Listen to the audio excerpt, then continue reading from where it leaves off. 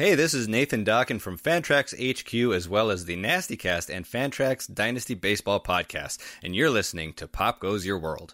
I'm Chris McBrien, and the pop culture from Generation X is everything to me. And I'm Derek Myers, and I'm here to educate Chris on the great pop culture of today's generation. Episode 118, Trading Places, Movie Review.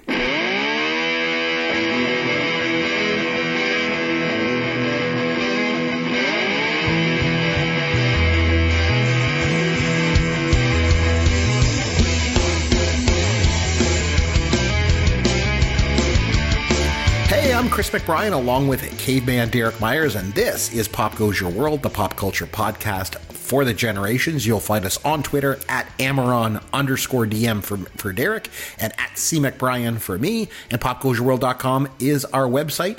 And if you get a chance, leave us a review on iTunes or wherever you download and listen to the show. Derek, what's new in pop culture for you this week? Hey, Chris. I have had only a little bit of time compared to my normal oodles of time to absorb pop culture. The two things I want to talk about real quick. I had a chance to watch Jack Ryan season 2 on Amazon. Are you familiar with this intellectual property? Yeah, I think so. Is it like Tom Clancy character? It's based on the books. Is it the guy from The Office? Is it who's in it now? Yes. Yeah. Yes, it is. So Tom Clancy wrote a whole series of books featuring Jack Ryan. They did a bunch of movies. Harrison Ford played Jack Ryan. Right. Ben Affleck played Jack Ryan. I think even Chris Pine, who's Captain Kirk now, played Jack Ryan in one of them. And Alec Baldwin in Hunt for Red October. So the franchise, these characters have been around in pop culture for a while. The guy who was the main guy in The Office is now the lead in this Amazon TV series. Season 1 came and went. Season 2 just dropped. I never watched season 1, largely because I don't really like the guy from The Office who plays Jack Ryan. I mean, I don't dislike him, but I don't really care for him, and I never watched The Office. And season 1 seemed to be more about like turmoil in the Middle East, which not really my bag. Season 2 is more about it takes place in Venezuela, and it's more about political unrest and mining and oil rights in South America. So it seemed a little more up my alley of things I might be interested in, and it was pretty good. The performances were good. There was a lot of actors that were in it that I was like, oh, I totally know who that is. So it wasn't great, but it was good. I would say probably like maybe a C+. Like I was glad I watched it, but I certainly don't think I need to watch it again. And then the other thing I watched on rewatch was... So before you get into that, I want to talk about this Jack Ryan for a second, because go for it. I have a question for you, because I was never a big Tom Clancy guy. I tried to read... I'm going back years now, like probably 25 years ago. I tried to read The Hunt for Red October, and I didn't like it. I found it difficult to get through. It was very technical, and I didn't really enjoy it. That being said, I liked the movie. But I read a book that Tom Clancy wrote called Without Remorse, I think it was called. It was a big, thick book, and I really enjoyed it. And I'm trying to remember if that was Jack Ryan. Do you know? No, I just like you. My dad actually loved Clancy and owned a whole bunch of his books. So I remember when I was at university, he was really popular for a while there. I'll read these. I picked up Patriot Games and tried to get into that.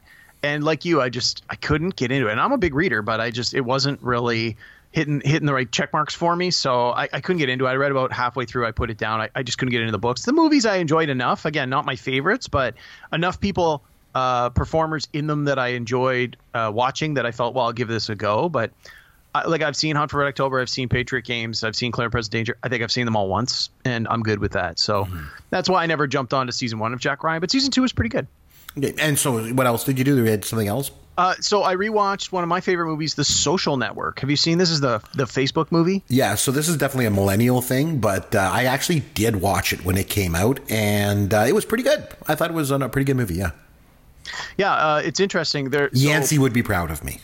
Yes, I've been listening to a lot of podcasts in the last couple of weeks where, because we're coming to the end of 2019, you're starting to get year-end best lists, and now we're getting decade-end best lists, although technically the decade doesn't end until the end of 2020. But for purposes of lists, people are going 2010 to 2019, make a list. And one of my favorite podcasts, they just did there was the 3 people contributing. They all did their top 10 favorite best movies of the decade.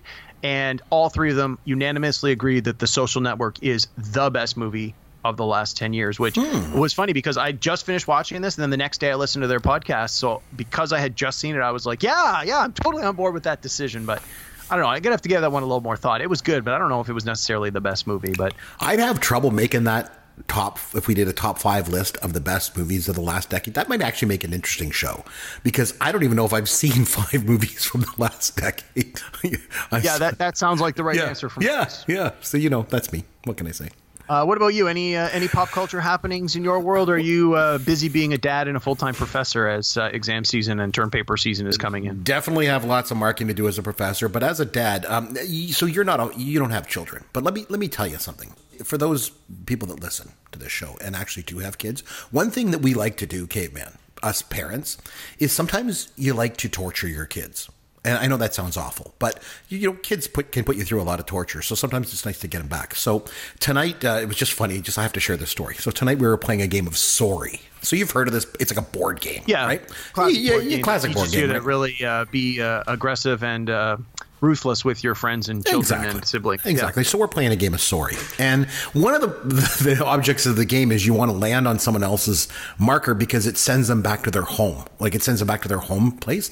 And so every time that we did this, I would sing Bring Him Home from Les Mis. And my kids just started they were almost crying, like, stop, Daddy, no more, stop. And I'm like, so I just thought this was great. I can torture them. And then I would land on my wife's thing, and then I'd be like, bring him home. And then they're like, Daddy, stop. And every single time someone would land on it, I would do it. He's like the sun I might have known. And they're like, stop. I don't know. It's kind of thing. If you're a parent, you understand. Sometimes it's just great. Just great to torture your kids. And so that's what I was doing all night. I was singing this song from Les Mis, Bring Him Home, just to torture my kids. And then another thing, which I'm going to bring up later, having to do with a dad joke. And I just remind me later as we get, because it has to do with the movie that we're reviewing tonight. Okay. But I have another thing that I've just been torturing my oldest son with all week from this movie. So I'm going to try and remember to get into that. But that's what I've been doing. So you got a chance to watch some Jack Ryan and do stuff, and I tortured my kids. That's the way it goes. So what are we going to do? Just another week in our lives. That's me. Yep. Okay. On that note, let's hit it. Calm blue ocean, calm blue ocean, calm blue ocean. There's a lot of wink, wink, nudge, nudge. Smokey and the Bandit shirt review. I loved it. I thought it was great. Yes. Oh, I'm so glad. Boof from Teen Wolf. Hot as a pistol. Wow, I know. That's pretty amazing. I'm a big Dungeons and Dragons nerd. It's a shock that you never got more girls in high school. Calm blue ocean. Calm blue ocean. Calm blue ocean. I don't know. That's a lot to unpack, Chris. Okay, give me a second here. Okay, so this week it came over to me to nominate a film, and of course I went back to the 80s, as I am wont to do, and I went back to 1983, picked a movie that I actually am surprised we haven't got to on this podcast yet, because I know I say this almost every time I pick a movie, but it's one of my favorite movies. It was Trading Places from 1983. You seemed like last week when I mentioned it that you were pretty happy with my pick, that I was going to do that. So do you want to get us started off a little bit about the film, and then maybe you can come back to me and I can explain why I picked this movie? Sure. So yeah, you're right. I had seen this movie before. I liked this movie a lot. I'm a big fan of Eddie Murphy, and I was thinking about this earlier today. I think behind Beverly Hills Cop 1 and 2, this would be my third favorite Eddie Murphy movie of all time. I think it probably makes most people's top 3, possibly even their top 1. And this is Eddie Murphy coming into his own, right? They made this movie before 48 Hours was released, but he obviously shot 48 Hours before he shot this one. So you have this young up and coming actor who's already a TV star on Saturday Night Live, has these 2 huge hits, goes on to do Beverly Hills Cop. Like this is the rise of Eddie. This is Eddie Murphy being Eddie Murphy. He's amazing. You've got a great director. You've got a great script. You've got great co-stars. There's really a lot to like about this movie. And I'd be surprised if you were able to find too many people that disliked it, other than just to say, I don't like Eddie Murphy. Which, hey, if you don't, that's fine. But I think it's a pretty strong movie all around. So for those who maybe haven't seen it before, or haven't seen it in a while, it's the idea is the movie's called Trading Places. Think of it like sort of the Prince and the Pauper idea. You have Dan Aykroyd's character, who is wealthy, from a good family, has a strong education, a really good job. You have Eddie Murphy's character, who is down low life con man, no prospects, criminal record, bad upbringing, all the rest of that. Total stereotypes on both ends.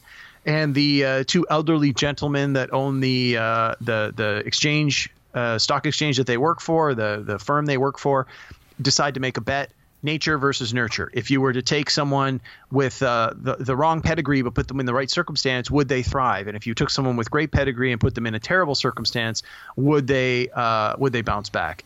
And so that's literally what happens. You have the two characters literally trade places. Dan Aykroyd, basically, he goes from being rich to being poor. They besmirch his name. They get him fired. They press charges against him for made up charges, hoping that he will embrace a life of crime to prove the point. And they give Eddie Murphy's character everything he could ever want. They give him a house. They give him a butler. They give him a wardrobe. They give him an expense account. They teach him how to trade stocks. And they make him the executive in a company. And it doesn't take very long for things to happen exactly as these two guys expect that it will. Well, one of them, right? The two guys have a bet. One thinks it'll work and the other won't. And then, of course, hilarity ensues along the way. Yeah, I'm going to sort of stop it from there. Why don't you jump in, Chris? Tell us what you like about it. And I'll start out by saying why I picked this movie. And the reason why I wanted to go back and watch this movie is because I believe The Trading Places is the forgotten 80s movie. Because I think when you ask people, and if you think and you reflect back on the best movies of the 1980s, particularly the comedies, I think a lot of people forget this one. And it's too bad, because it's probably one of the best, if not the best, comedy from the 80s. And one of the main things that I like about this movie, and the reason why I wanted to nominate it and go back and look at it, like 35 years later, is they do not make movies like this anymore. They don't. You're absolutely right. The idea of the R-rated comedy, it's a dead art form. And that actually brings something to mind I want to share, because the movie rating system itself has undergone some changes over the years that I've been going to the movies. I'm showing my age. Everyone knows I'm old. I remember adult entertainment. Okay, so there was like G, PG, adult entertainment, and restricted. And then, and you could get into adult entertainment movies. Like they weren't very strict, back in those days. And then Chris, let me interrupt. Now these are the Canadian ratings. Yeah, I should make this clear. We're in Canada. My understanding with the adult accompaniment was if you were.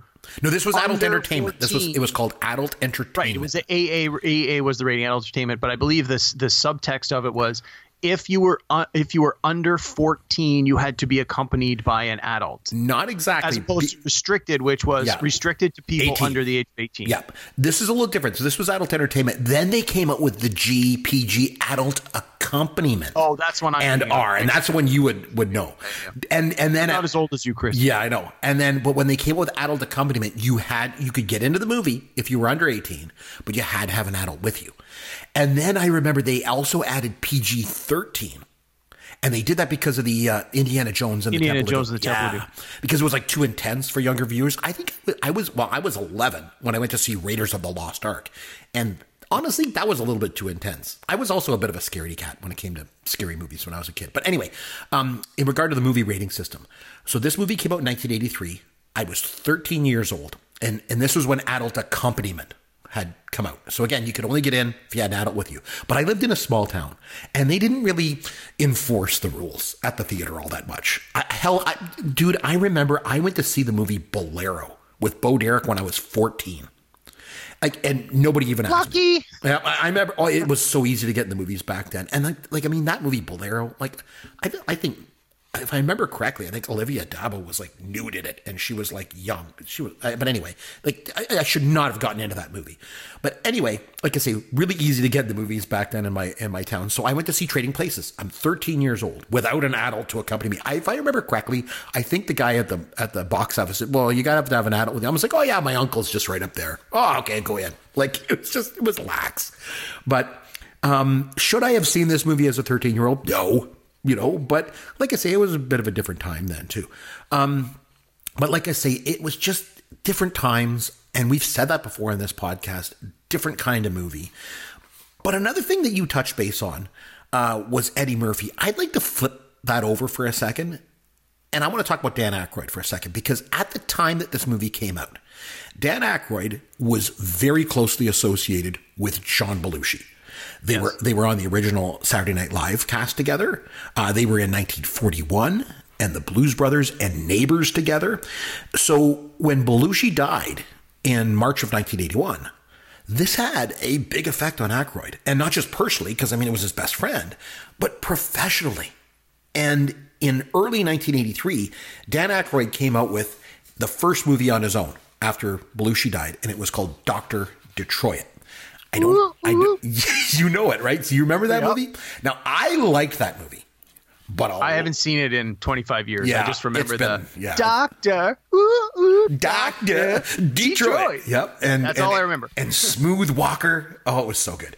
But so I liked it, but like a lot of people didn't. It was like panned by the critics. It bombed at the box office. So it came out in early in 1983. Dr. Detroit did. So I think there was a lot of thought, amongst, people, the audiences, Hollywood types, that Dan Aykroyd couldn't be successful without Belushi. And let's be honest, Dan Aykroyd is not your typical leading man. He's not exactly that sort of traditional type of actor that can carry a film by himself. So just when things are looking like bleak for this guy and for his career, out comes Trading Places. And let me tell you, if you're the type of actor that sort of does better with an on-screen partner, you couldn't do much better than to partner up with Eddie Murphy in 1983, like you mentioned. Trading Places. Well, think of what he did after this. He went from this, and then he had Bill Murray in Ghostbusters in 1984. Like, you're absolutely right. He plays better as a duo, and he had two of the best in back-to-back years. And after being with Belushi and the Blues Brothers, exactly, and really hit the partner jackpot. He needed something to spark a change, and Trading Places was exactly what he needed. And because it was a movie that allowed him to work with another actor, so he didn't have to carry the movie by himself. And boy, did it work. And the thing was, he got to work with Landis again, because they had so much success with the Blues Brothers. So for all those reasons, that's why I picked it. You want to talk about some of the elements of the movie itself? I'd like to talk about John Landis for a second. Are you a John Landis fan by any chance? Well, certainly not to the extent that you are. I am familiar with a lot of his work. I've seen a lot of his work. I've enjoyed a lot of his work. But if you said right now, name as many movies from him as you can, go. I would probably be stuck to name more than 2 or 3 off the top of my head. But as you start to go on the list, it's going to be like, yeah, I've seen that. Yeah, I've seen that. Yeah, I've seen that. So why don't you take it away and throw a few questions to me as we go? Sure. I loved all of Landis's work, right from Kentucky Fried Movie, through the, Animal House and through the Blues Brothers and things, right up until really, for me, Coming to America. And I don't know if I mentioned this on the podcast or not before. You have. To me, Coming to America was the last of the sort of classic comedies. It was the last, and not just because it came out in 89, or right at the end of the 80s, I think. It was the last of those kind of movies. After that, they just stopped making them. And it went in a different direction, because the 90s was all about, we've talked about this before, it was all about independent films. And then the movie making changed, right? And then now you've got all this CGI stuff. Well, and you also got to think of what was going on geopolitically, right? The fall of the Berlin Wall at the end of 1989 was huge change worldwide in a lot of things, and it changed pop culture. And like you said, also the technology changed as well as we're coming into the computer age, and technology is improving. The way you make movies changes, and as you mentioned before, the independent, you have camcorders, you have people learning, self-teaching, teaching themselves to shoot their own movies at home without going to formal film schools. It changes the medium as the world around them and the technology and the tools change. Yep. And well, like I say, going back to Landis, one of the things I've always liked about him, there's many, and we'll get into them, but he loves to put elements of his movies into his other movies. So he did it in Twilight Zone, the movie. Like the scene that he directed with Vic Morrow when Vic Morrow's in Vietnam, the scene opens up and there's a bunch of American soldiers walking through this swamp in Vietnam, and one of them says, "We shouldn't have killed Captain Niedermeyer back there." And that was a nod to Animal House, because at the end of Animal House, right before the credits roll, they show the characters are one by one. They show them on the screen, of what happens to them in the future. Remember, there's like Senator and Mrs. John Blutarski. And then Niedermeyer, he's the guy that yelled, is that a pledge pin on your uniform? Mark Metcalf played him. And so he was Captain Niedermeyer. And it said at the very end of the movie, killed in Vietnam by his own troops. So that he brings that into his next movie. And he did it again with the Dukes in Coming to America, if you remember. Right. I'm sure you do. I do. You know, the scene where Eddie Murphy's character is walking along and hands a bag of money to, this homeless person. And it ends up being, Randolph. Don Amici. Yeah. And so, they're back. We're back, Mortimer. And then also another one is Frank Oz, because he's used him in several of his movies. He was in the Blues Brothers and he was also in Spies Like Us. As a police officer, too. Yes. He basically recreated his role. In this movie, he just did the same shtick. Like where he was going through he went through Belushi's goods at the beginning of Blues Brothers. One prophylactic, soiled. Yeah, exactly. One unused, one soiled. And in this, he did the same thing. He goes through all of his stuff, and that's when he's like, one cellophane bag. This is PCP Angel Dust, and there's that whole scene. Yeah.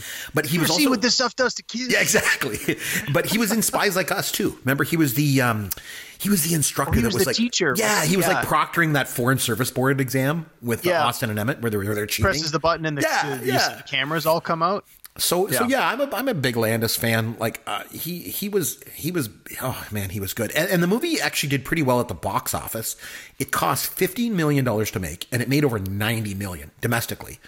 It was actually fourth for the year in '83, Return of the Jedi being number one. But so it did really well. Although I will say, falling out, I'm just looking at the list from 1983, the movies that did well at the box office. Trading Places finished ahead of War Games and also Octopussy. Just falling outside of the top 10 was Jaws 3D. Unfortunately, didn't quite make it. But Yentl didn't make it either. It was like 18th. But anyway, another thing that I like about this, and Landis too, is this is not, to me, it's more than just a comedy. And you kind of touched base on this. It's a social satire and it's a social commentary. Absolutely. And the whole idea, like you mentioned it, it's sort of based on that classic fish out of water archetype. Combined with, you mentioned like Mark Twain's Prince and the Pauper. Yeah. Right? And the idea of the social experiment of nature versus nurture. So, like I mentioned, they just don't make movies like this anymore. And I don't mean that just in regard to the fact that they don't make R-rated comedies anymore. It's more than that. Because I always felt that John Landis sort of created a new genre of film. And I always referred to it as the epic comedy. Because before he came along, comedies were just that. They were just comedies, right? Usually like kind of low budget, no frills storytelling, and they kind of relied on kind of relatively low concept, and situational humor. And John Landis, to me anyway, he seemed to like sort of kick things up a notch. And his comedies are almost bigger than life. If you think of Animal House, and I mean, a lot of it had to do with Elmer Bernstein's score for that movie, because the music was almost like orchestral in nature for Animal House. And I think it confused a lot of people at the time, right? Especially the studio types. Like they didn't know what to make of it. And then, but it worked. And then when Landis went on to make the Blues Brothers, it was like this over the top, bigger than life movie. There's these massive car chases. There's like destruction. There's musical numbers into it. And then here with Trading Places, if you remember, the movie opens up with Mozart's The Marriage of Figaro, which is one of the greatest pieces of classical music ever composed. So to me, the whole thing just kind of feels epic. Like, I don't know how else to explain it. But no, I think that's an accurate way to describe it. I agree with everything you just said. I think that's 100% correct. I don't know. I really like John Landis, but so there's a lot of things happening in this movie. Like I say, it's more than just a comedy. And one of the themes that I would really like to touch base on now that it's 35 years later, looking back on this movie, is the whole race thing, because the whole plot really involving the Dukes is just mired in racism. Oh, right? Yeah. There are, as we often touch on when we review older movies, there are a lot of things in this movie that are of the day, many of which do not age well. Some things you sort of just hand wave and go, oh, that's how things were. But there are a few, as I was watching it this week, when I went, whoa, I don't remember that. But I'm kind of glad I don't, because that is so wrong for so many reasons. If you even just take the initial interaction between Winthorpe and Valentine, Winthorpe just assumes he's getting robbed of the payroll. Like when Murphy, he clearly has no intentions of, he just bumps into the guy. He tries to give him the case back. And then it isn't until the cops assume that he's guilty too, and they come after him, that Murphy just instinctively runs away. Yeah. And then if you think of the scene when the Dukes try to get Murphy to come into the limousine, and they're like, whiskey, you know? And, cigars. And even the dialogue that Murphy gets for his character in that scene, you know, he's like, oh, you're like Randy Jackson from the Jackson 5. And the guy's like, sure. I suppose so. Yeah. And he's like, Morte, what it is, my man. He slaps his hand. Like the whole interaction just smacks of racial stereotypes, right? And then they get Murphy back to their brownstone, right? And he goes in the jacuzzi, and then he's in there and he starts singing. And Randolph Duke says, they're a very musical people, aren't they? Yeah. Like the whole thing just smacks of racism. And then when when the Dukes discuss the bet and they're talking about that nature versus nurture, and he's like, well, you know, they refer to Murphy's character. He's like, oh, he's probably been stealing since he could crawl, right? And even that scene later when they're in the bathroom stall, when Murphy overhears them talking, you know, I think even the fact that they have Murphy's character sneaking in the bathroom to smoke a joint. Yeah. Like it just comes across as stereotypical, right? And then the Dukes make very clear, like they would never have a black man run their company. And Mortimer even drops the N word to punctuate the point, right? Yeah. And Randolph agrees with him. Like the whole thing, I understand. It's designed to make the Dukes into the really bad guys. And it's very effective at that. But for me watching it now, it was more than that. Like I think there's a lot of racial stereotypes at play in the movie. And like you said, it's definitely reflective of the time in which it was made. And obviously one of the best things about this podcast is, you know, it allows us to kind of go back and look at these movies, you know, through the lens of today. But the one thing that I just kept thinking about as I'm watching this movie, and I've made this point in the past with Yancey, and I'm going to make it again here, is how much has really changed.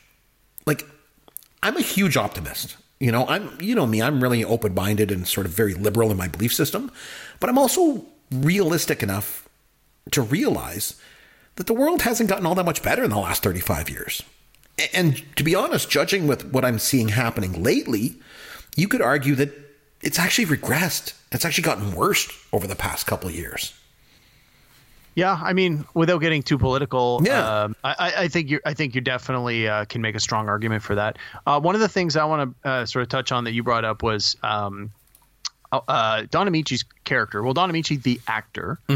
So in preparation for this movie, as I often do when we do these, I read through the trivia on the IMDb, and it talked about how towards the end of the movie, he has to use the F word. When they're like, he's like, your brother's having a heart attack. And he's like, oh, F him. Yep. Apparently, again, you can never know if the internet is accurately and true, but it said, due to his strong religious beliefs, he didn't want to use curse words. And apparently in his real life, he didn't. And so when they wanted him to say the F word on screen as a part of this scene in this character, there was initial resistance. And when talked into it, he said, okay, I will do it once and only once. So you better get it on camera because I am not doing it again. I'm only going to say the word one time because I am a professional. I will do it because it's in the script. That was sort of the gist of it. So he's got a hard time because of his religious beliefs saying the F word, but he has no problems using the N word. I know. And again, I think that it is definitely of its time. But to your point, I think that there's a lot of people today that might be the same way. It's like, I will, that would feel comfortable. They shouldn't, but they do, saying, one thing but not the other. And it's like, it seems so hypocritical. It's like, if you've got a list of words you won't say, why are these words on it and these words not? It just seemed, I don't know. I don't know if I'm pulling a Yancey. I'm rambling, and I don't know if I'm making my point. I agree with you 100%. I don't know what, and again, we're not here to be political or to challenge people's belief systems, but what belief system do you have where you're like, no, you know what? I'm just too principled to use the F word, but I'm fine with the N word. Like, what the heck racism is okay, with but you? Swears are not. Jeez, I don't know. Again, it just me. But and that's what I like about this podcast. We can look back on this movie from 35 years ago. and look at it through a different lens. And I certainly am, because I mean, I liked this movie a lot, and I watched it many, many times. I had it on VHS. I've seen it a bazillion times. It's been years since I've seen it. And to take a look at it now, like, I realize, like, just first of all, how good of a film it is, how I believe it holds up as a film. And I think you really hit it too, is it's got a great script. So it really, really holds up. But there's certain elements of it that just kind of make you, just kind of wonder. And like I say, I think a lot of it was, intentional to make the Dukes, unlikable. But some of it too was just kind of very stereotypical. And racial stereotypes are not the only stereotypes that show up in this movie either, because if you think about it, the rich people are seen as sort of sophisticated, and poor people are supposed to be beneath them. But in fact, and the movie does play it up, that the truly good people in this movie are the non-rich people. If you think about it, Ophelia, the prostitute, the butler. She takes him in. Right? Yep. She's the only one that's nice to him. And Valentine is actually smart and savvy and has really great business instincts. And Ophelia, too, she's a really smart businesswoman. Remember, she invests all her money in, like, securities. She's got all this cash. And like I say, both of them are good and decent people, and they're willing to help other people out. Whereas the Dukes and Winthorpe's fiance and his quote-unquote friends, they're all just selfish jerks, right? So, well, think of it this way, Chris. Let's use you and I as an example. Mm-hmm. You fall on some hard times, and you're charged with a crime, and for whatever reason, your family is unable or unwilling to help you out, and you come to my door. I'm not going to turn you away simply because you've been charged with a crime, even if I think you did it.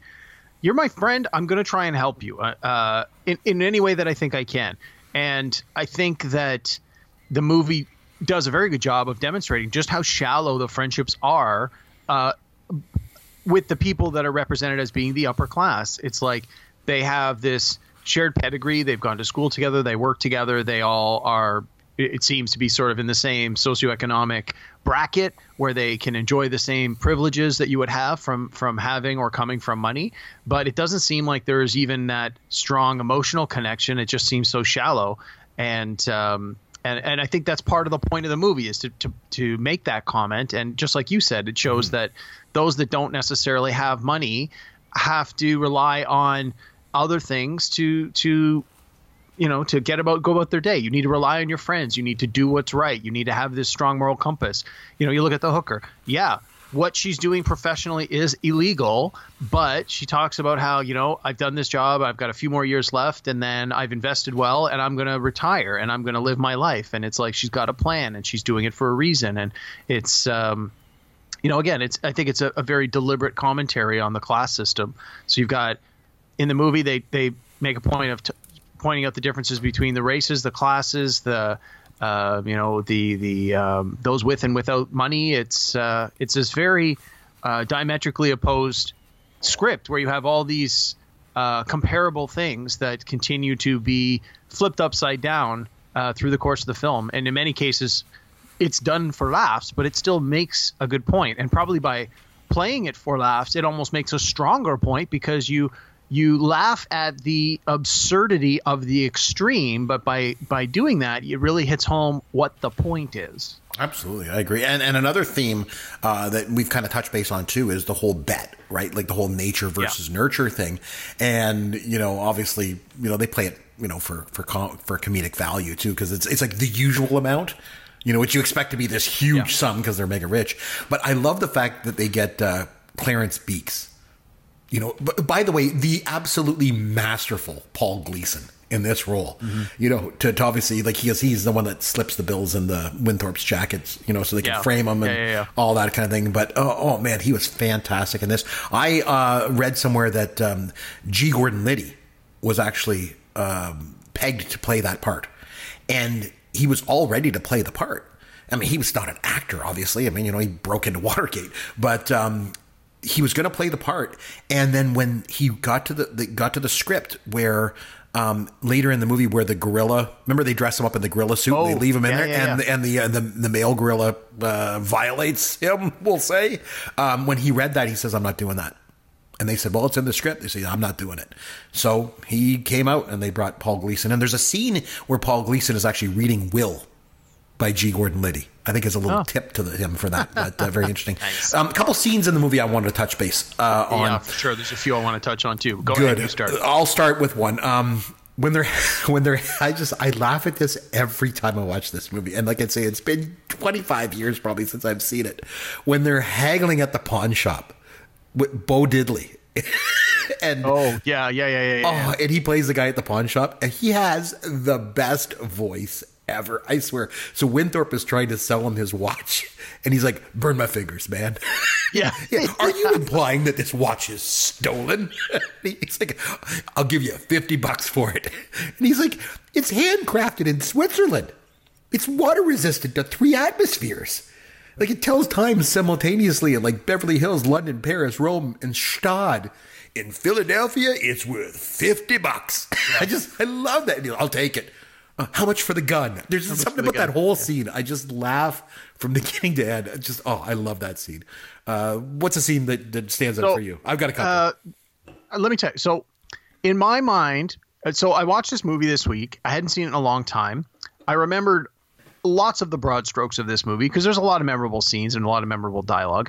One of the things that I didn't realize until this viewing was that the movie takes place primarily in Philadelphia. Yeah. Because the end of it takes place at the New York Stock Exchange. I just assumed it took place in New York.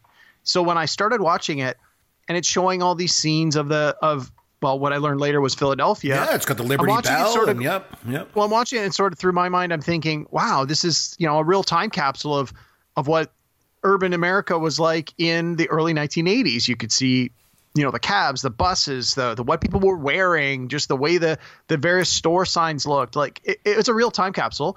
And it wasn't until I saw the statue of Rocky that I'm like, well, that's definitely not in New York. Right. And then I sort of was paying closer attention. I'm like, oh, it must be Philly. And then it shows I think it was Pennsylvania Railroad. And I was like, oh, okay, well, definitely Philly then. And, again, you just assume, or I just assumed that like so many other movies, it took place in New York. So that was one thing that caught my attention right away. So I want to talk about a problematic, well, not so much a problematic scene, but something that really jumped out at me. Okay. So towards the end of the movie, they get on the Amtrak and they do the whole switcheroo with the briefcase. Yeah.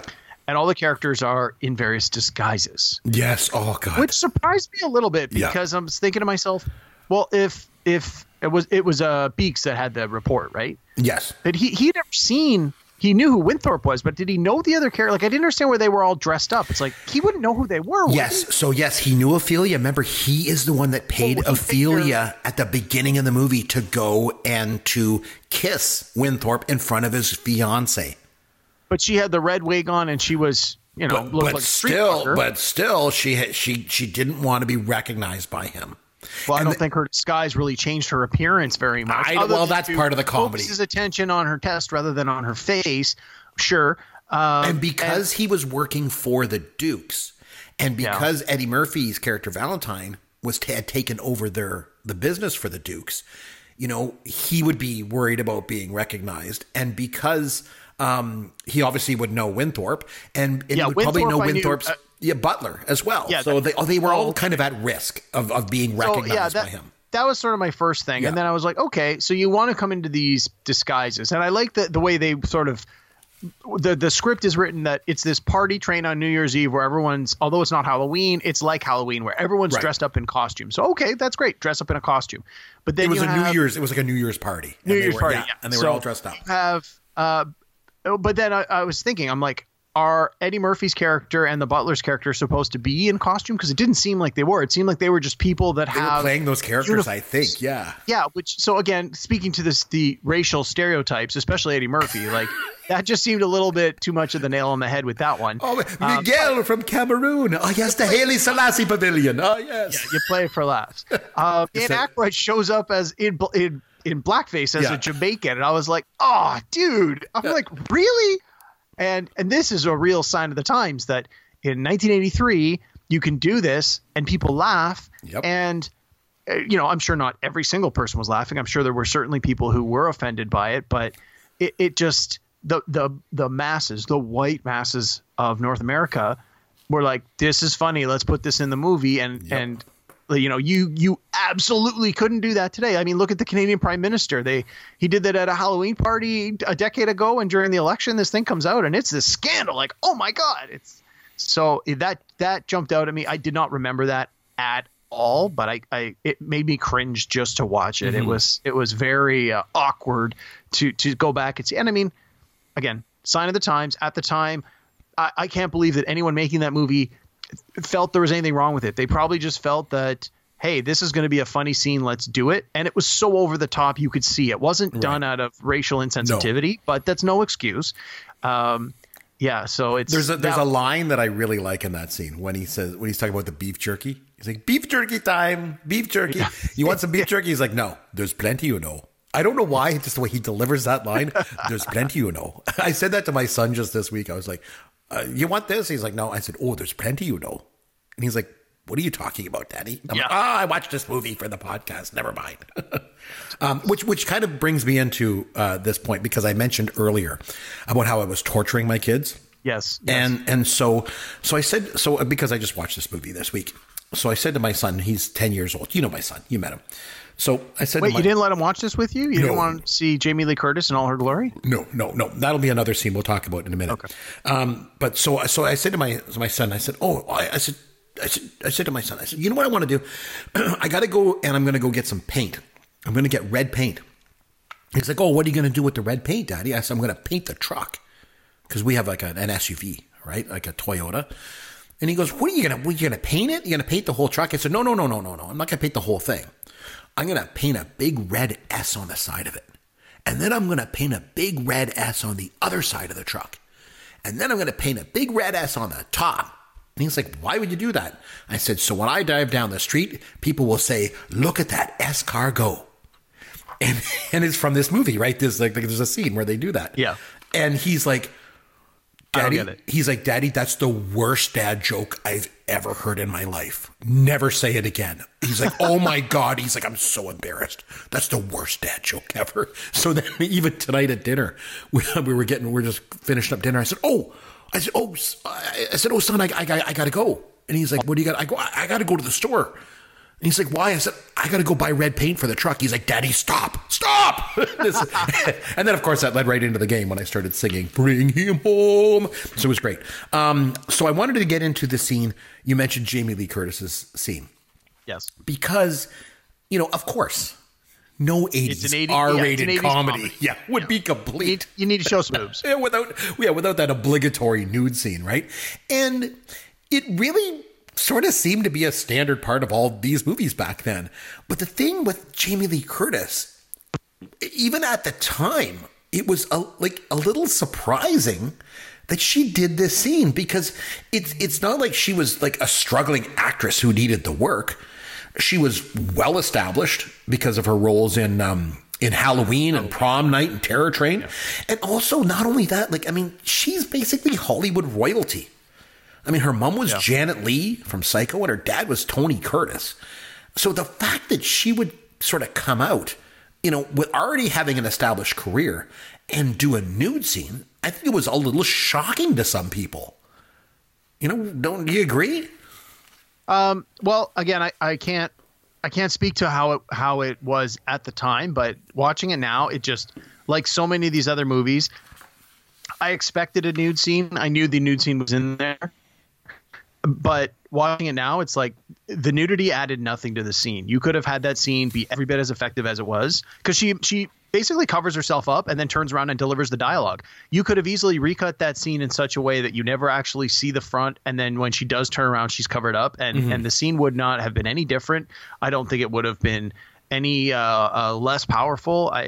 Like so many of these nude scenes we talk about in some of these older movies, it's simply there to be a gratuitous nude scene, to get young boys, young men into the theater. Well, not even necessarily young men into the theater. Just another reason to sell a ticket. Come on in, see Jamie Lee Curtis take her shirt off, which, in today's lens, I think maybe that's reason for it. But maybe that's what made this one. Sorry, maybe that's what made this one different, though. Maybe that's what made this one stood out, because unlike all the other 80s movies that just had the gratuitous scene in there, like you said, this one was a little bit more shocking because it was Jamie Lee Curtis. Maybe that was it. Yeah, I don't know. I mean, hey, she had a phenomenal body, and if she wanted to show it off, and assuming that there wasn't pressure to do it, she chose to do that. Hey, power to her. I've heard women say, women performers say that, well, I chose to do this because it was empowering, and I'd like to think that was the reason she did it. I don't know, but if it was, great. I would say it changed her career because she was known as sort of the scream queen up until then with these horror movies. But after this, then she did a movie with Travolta called Perfect, and it was about somebody that had a perfect body. So I think she was kind of then pegged as being like, this person with this unbelievable body. And then also in True Lies. I was going to say True Lies, yeah. I think came directly from this. Although there's no nudity in that, no, but it is. But it came there's from an example. There's an example of how you can take a performer who is very physically attractive and wants to, again, I assume, wanted to take this role, to do this scene, perform it in the way she did. It's very erotic, very sexy, but there was no nudity. And I think if that movie had been made 10 years earlier, she would have had no top on.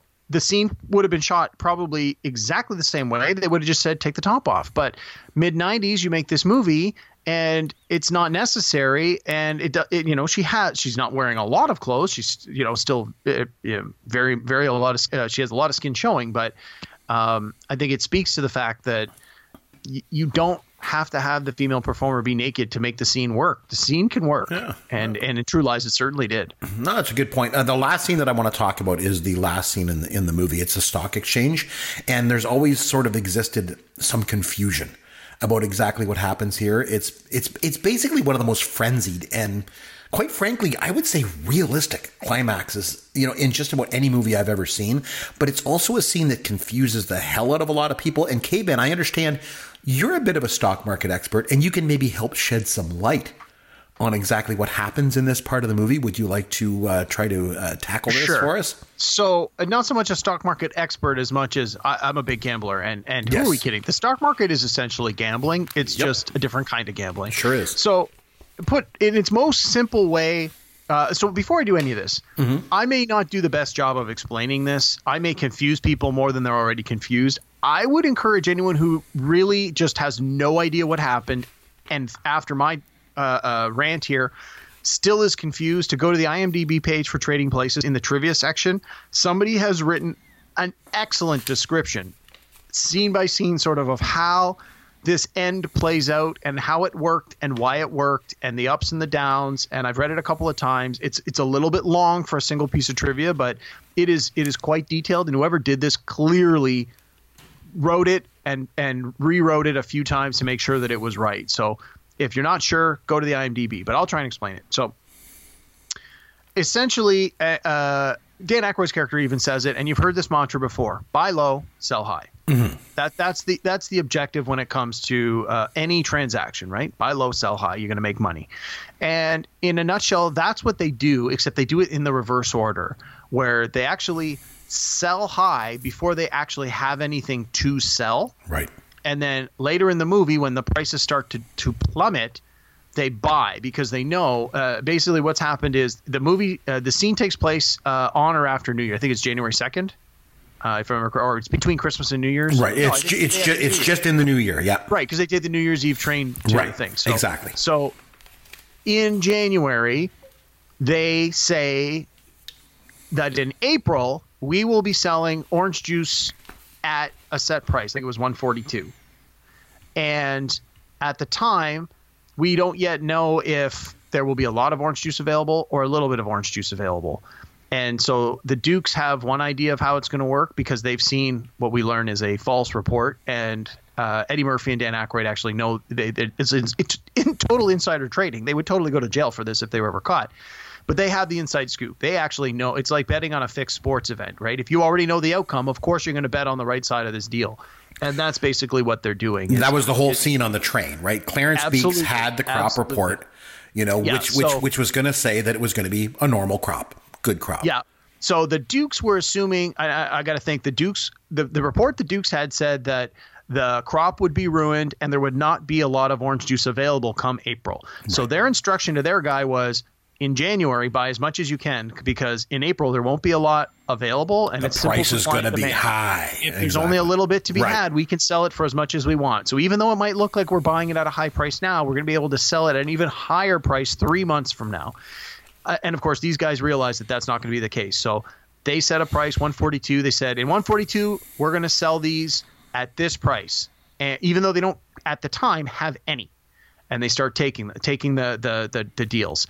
And then later on in the movie, when the stock starts to plummet, after the actual report comes out and says, no, there will be just as much available in April as there is today. There's not going to be any sort of a shortage.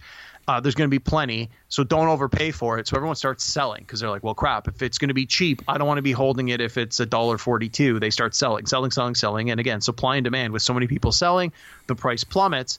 And when it hits rock bottom, the two heroes say, okay, in April, we're going to need to have some orange juice. Now that it's cheap, let's buy some.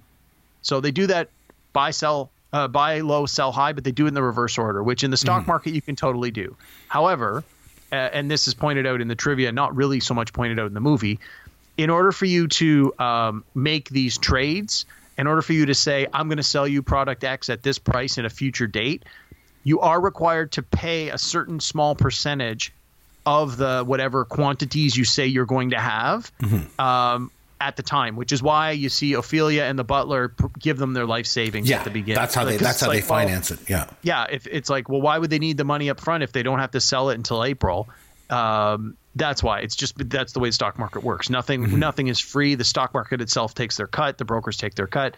They acquire future sales of the orange juice. They say in April, we're going to sell this much at this price, and everybody jumps on board. And then when they find out there is not going to be any sort of shortage of supply, people freak out and they just try and get rid of what they got. So that's what ends up. And I think it ends at, I can't remember what the final stock price 29 cents. If I can kind of add to what you've said, because you've really put it together well. But the idea is that, the floor starts to see the Dukes buy. So they think something's up, right? The Dukes know something. Yeah, they know they're trying to corner the market. So everybody thinks it's going to go sky high, like, over $2 or something like that. So then that's when Winthorpe and Valentine come in and they say, we'll sell in April for $142. And everyone's like, yeah, because we think it's going to be way over $2. We'll do it. We'll buy from you in April at $142, no problem. It's called short selling on the floor, right? But the key thing is you got to wait for the right time, because if the price goes too high, they're going to owe the floor a lot of money, right? Yeah, it's that small percentage. But if you're going to potentially owe hundreds, thousands, or tens of thousands of units at $1.42, even 10% of that price is going to be enormous. Oh, yeah, they're going to owe the floor. One thing that I think the movie sort of glosses over, rightly so, but I think people misunderstand, is the events at the end take place at the starting bell at, I believe it's 9 o'clock or 9:30. I think it's 9 o'clock. Starting bell. Then an hour later, the stock report comes out. So it goes from 9 o'clock to 10 o'clock, or it goes from 9:30 to 10:30. But the exchange don't close until much later in the day, 3 o'clock, 4 o'clock, somewhere in that ballpark. So what wasn't apparent to me until many viewings later is we don't see that they continue to buy, and then sell over the course of like 6 hours. Like, time passes that we don't actually see. It's not just, the stock report comes out, you've got 20 minutes to sell this, which is sort of what the movie implies, that it's like, the reports came out, you've got a very short window to move these. I think the implication here is when the bell goes and the trading stops, that's the end of business day. Like, there has been a tremendous amount of activity buying and selling.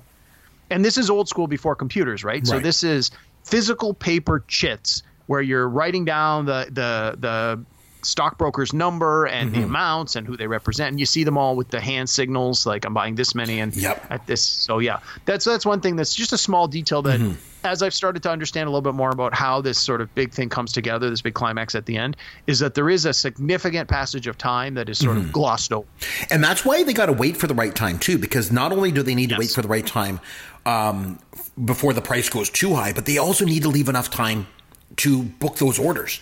Yes. Because like you said, they got to do it manually, right? And then they obviously, everybody wants to oh man, yeah, we'll buy it from you for $1.42 in April. Here we are, we buy it. And then of course, like you said, the crop report comes out and, oh no, it's fine. So then, the price is not going to go sky high. We need to sell, right? And then they just start buying it and the price goes down. So the key is to buy it low, like you said. So they had to buy it for like 29 cents. So they're basically buying for 29 cents now, but they're selling it in April at $1.42. So they're rich. Big time rich. And the Dukes are poor. But not only do they have to make sure the Dukes are poor, like they squeeze the guy out from even selling just to sort of doubly screw him over. Yeah. They don't even buy them back from the Dukes, right? Yeah. And then, exactly. like you said, they use Ophelia's and Coleman's money too, I think, to finance the whole thing. Yeah, absolutely. So yeah, it's when I was younger watching that, I sort of understood the whole you're buying low, selling high, but the idea that they do it in the reverse order always confused me. It wasn't until many years later when I started, like I work for a bank, not that I deal with the money, I work in communications, but that I started to get an understanding of, oh, okay, this is what's happening. Because then at the end, the exchange guy comes over to the Dukes and says, okay, margin call. And basically what he's saying is we need a percentage of all of these orange juice shares that you said you were going to buy. Oh, yeah, you owe the floor. Yep, you got to pay the floor. Money. Yep. Yeah, and they're like, well, we don't have that much money.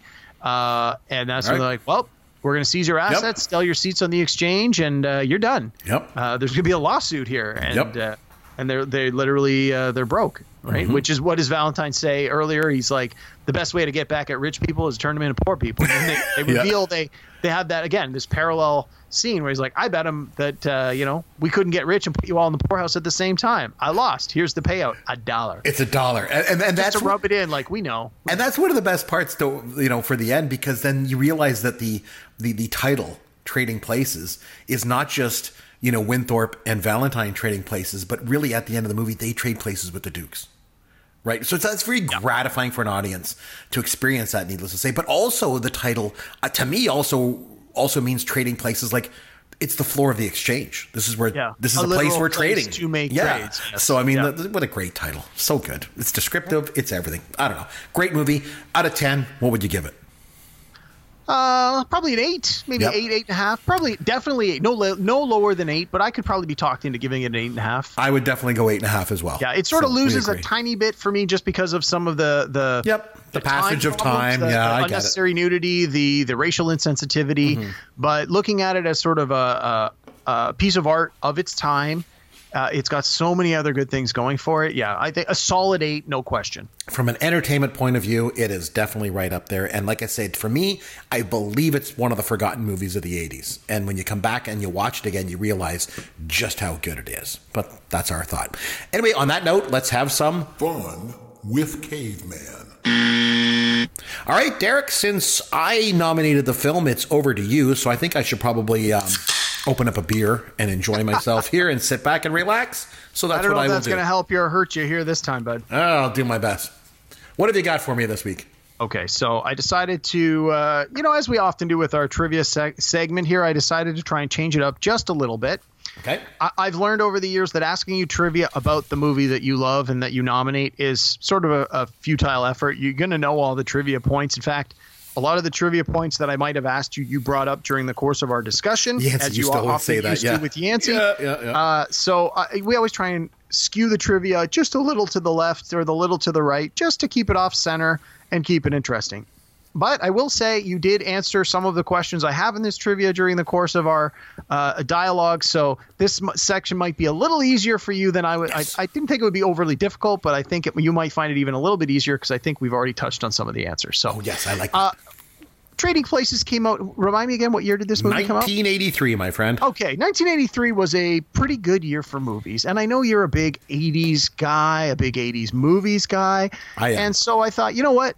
Let's take a look at movies from 1983. Oh, gosh. Okay. Just 1983. And there were a lot of great movies. There were a lot of crappy movies, but there were a lot of great movies in 83. Yeah, I think there probably was. Pretty good movies. A lot of movies that have stood the test of time. A lot of movies people go, oh, I've seen that. Or you say, hey, would you be interested in what? Yeah, for sure. No problem. So I've got a list of 40 or 50 movies here from 1983. Oh, God. Okay. I have very brief one-sentence descriptions of these movies. I'm going to give you 60 seconds, and I'm going to need you to be the timekeeper on this one. Actually, no, I'll be the timekeeper. You be the timekeeper. Okay. Yep. Our, mobile phones, the wonder of the world here. I've got a timer right in my pocket. So let me get a timer going here. We're all ready for that. I'm going to give you 60 seconds. I'm going to read you the one-sentence description of a movie. Okay. If you know it, shout it out. If you don't know it, just say pass, and I'll go on to the next one. Deal. We will not come back to anything you missed, simply because I have way more movies on my list than we would ever need to go back to. Okay. And we'll see how many I get in 60 seconds. Is that the idea? Yeah. Do you have any guesses? How many? Keep in mind, it's going to take me a few seconds to read each question, but how many? Just before we get started, if we were betting on this, what would you put the over and under at? What do you think is sort of that middle ground for where you're going to land? 10.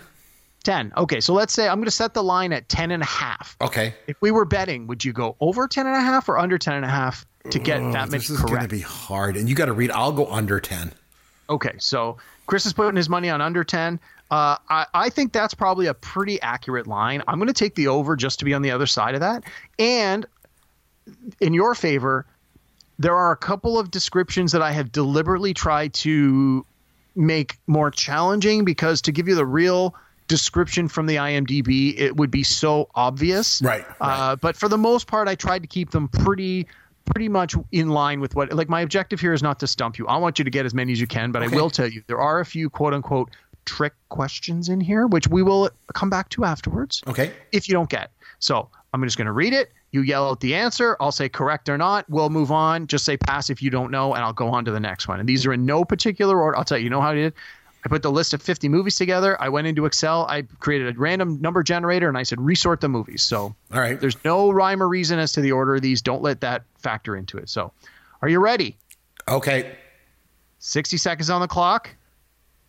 Go. A test pilot flies an experimental police helicopter. Blue Thunder. Correct. A boy buys a strange car with an evil mind of its own. Christine. Correct. A timid college professor poses as a flamboyant pimp. I don't know. Pass. A Pittsburgh woman working 2 jobs as a welder and an exotic dancer wants to go to ballet school. Flashdance. Correct. A 35-foot shark becomes trapped in a SeaWorld theme park. Jaws 3D. Correct. A young man's terrorist friends destroy a government installation while he focuses on reconciliation with his father. Pass. A Chicago teenager opens a brothel in his suburban home. Risky Business. Correct. A determined Cuban immigrant takes over a drug cartel and succumbs to greed. Scarface. Correct. 2 stoners pose as Dolly Parton and Burt Reynolds when they visit Amsterdam. Pass. Canada's most famous hosers get a job at a local brewery. Strange Brew. Correct. Richard Pryor creates a synthetic material that turns the greatest hero in the world evil. Superman 3. Correct. 7 former college friends gather The Big for Chill. a weekend The Big Chill. reunion. Correct. And we're overtime. Sorry, I wasn't watching the times. So how many did I get? Big Chill. So in 1 minute and 10 seconds, let's see. Okay, I'll read down the list. I think you got most of them. Blue Thunder, you got. Christine, you got. This one I'm surprised you didn't get because we talked about it. A timid college professor becomes a flamboyant pimp is Dr. Detroit. Oh, Jesus.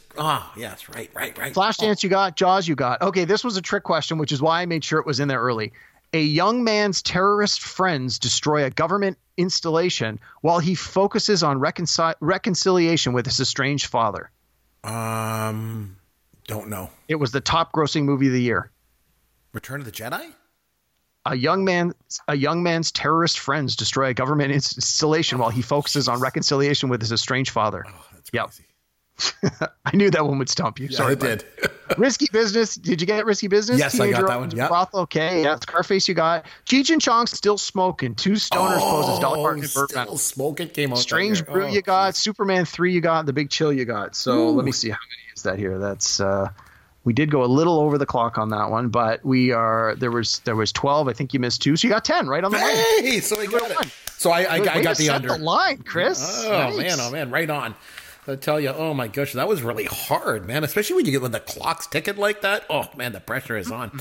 I tell you what we'll do is we'll come back next week with a top 5 list because we've done 2 movies now in a row, so that's sort of next up on our list. We'll come back and do that. I will throw this out there if you enjoy listening to the podcast, and if you have any suggestions for topics or movies or especially top 5 lists that you'd like to, see us do here on the show, reach out to us on Twitter at Amaron_DM is for Derek, at at cmcbrien, you can reach me. popgoesyourworld.com. You can email us on there.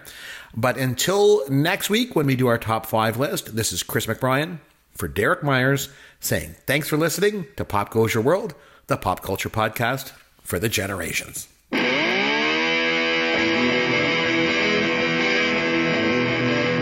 Thanks for listening to Pop Goes Your World. You can contact Chris and Derek at popgoesyourworld.com. Please take a minute and review the podcast on iTunes or wherever you download and listen to the show.